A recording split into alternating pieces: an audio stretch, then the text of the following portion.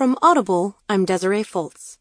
From Smithsonian, Kat Eschner writes, A Brief History of White House Weddings.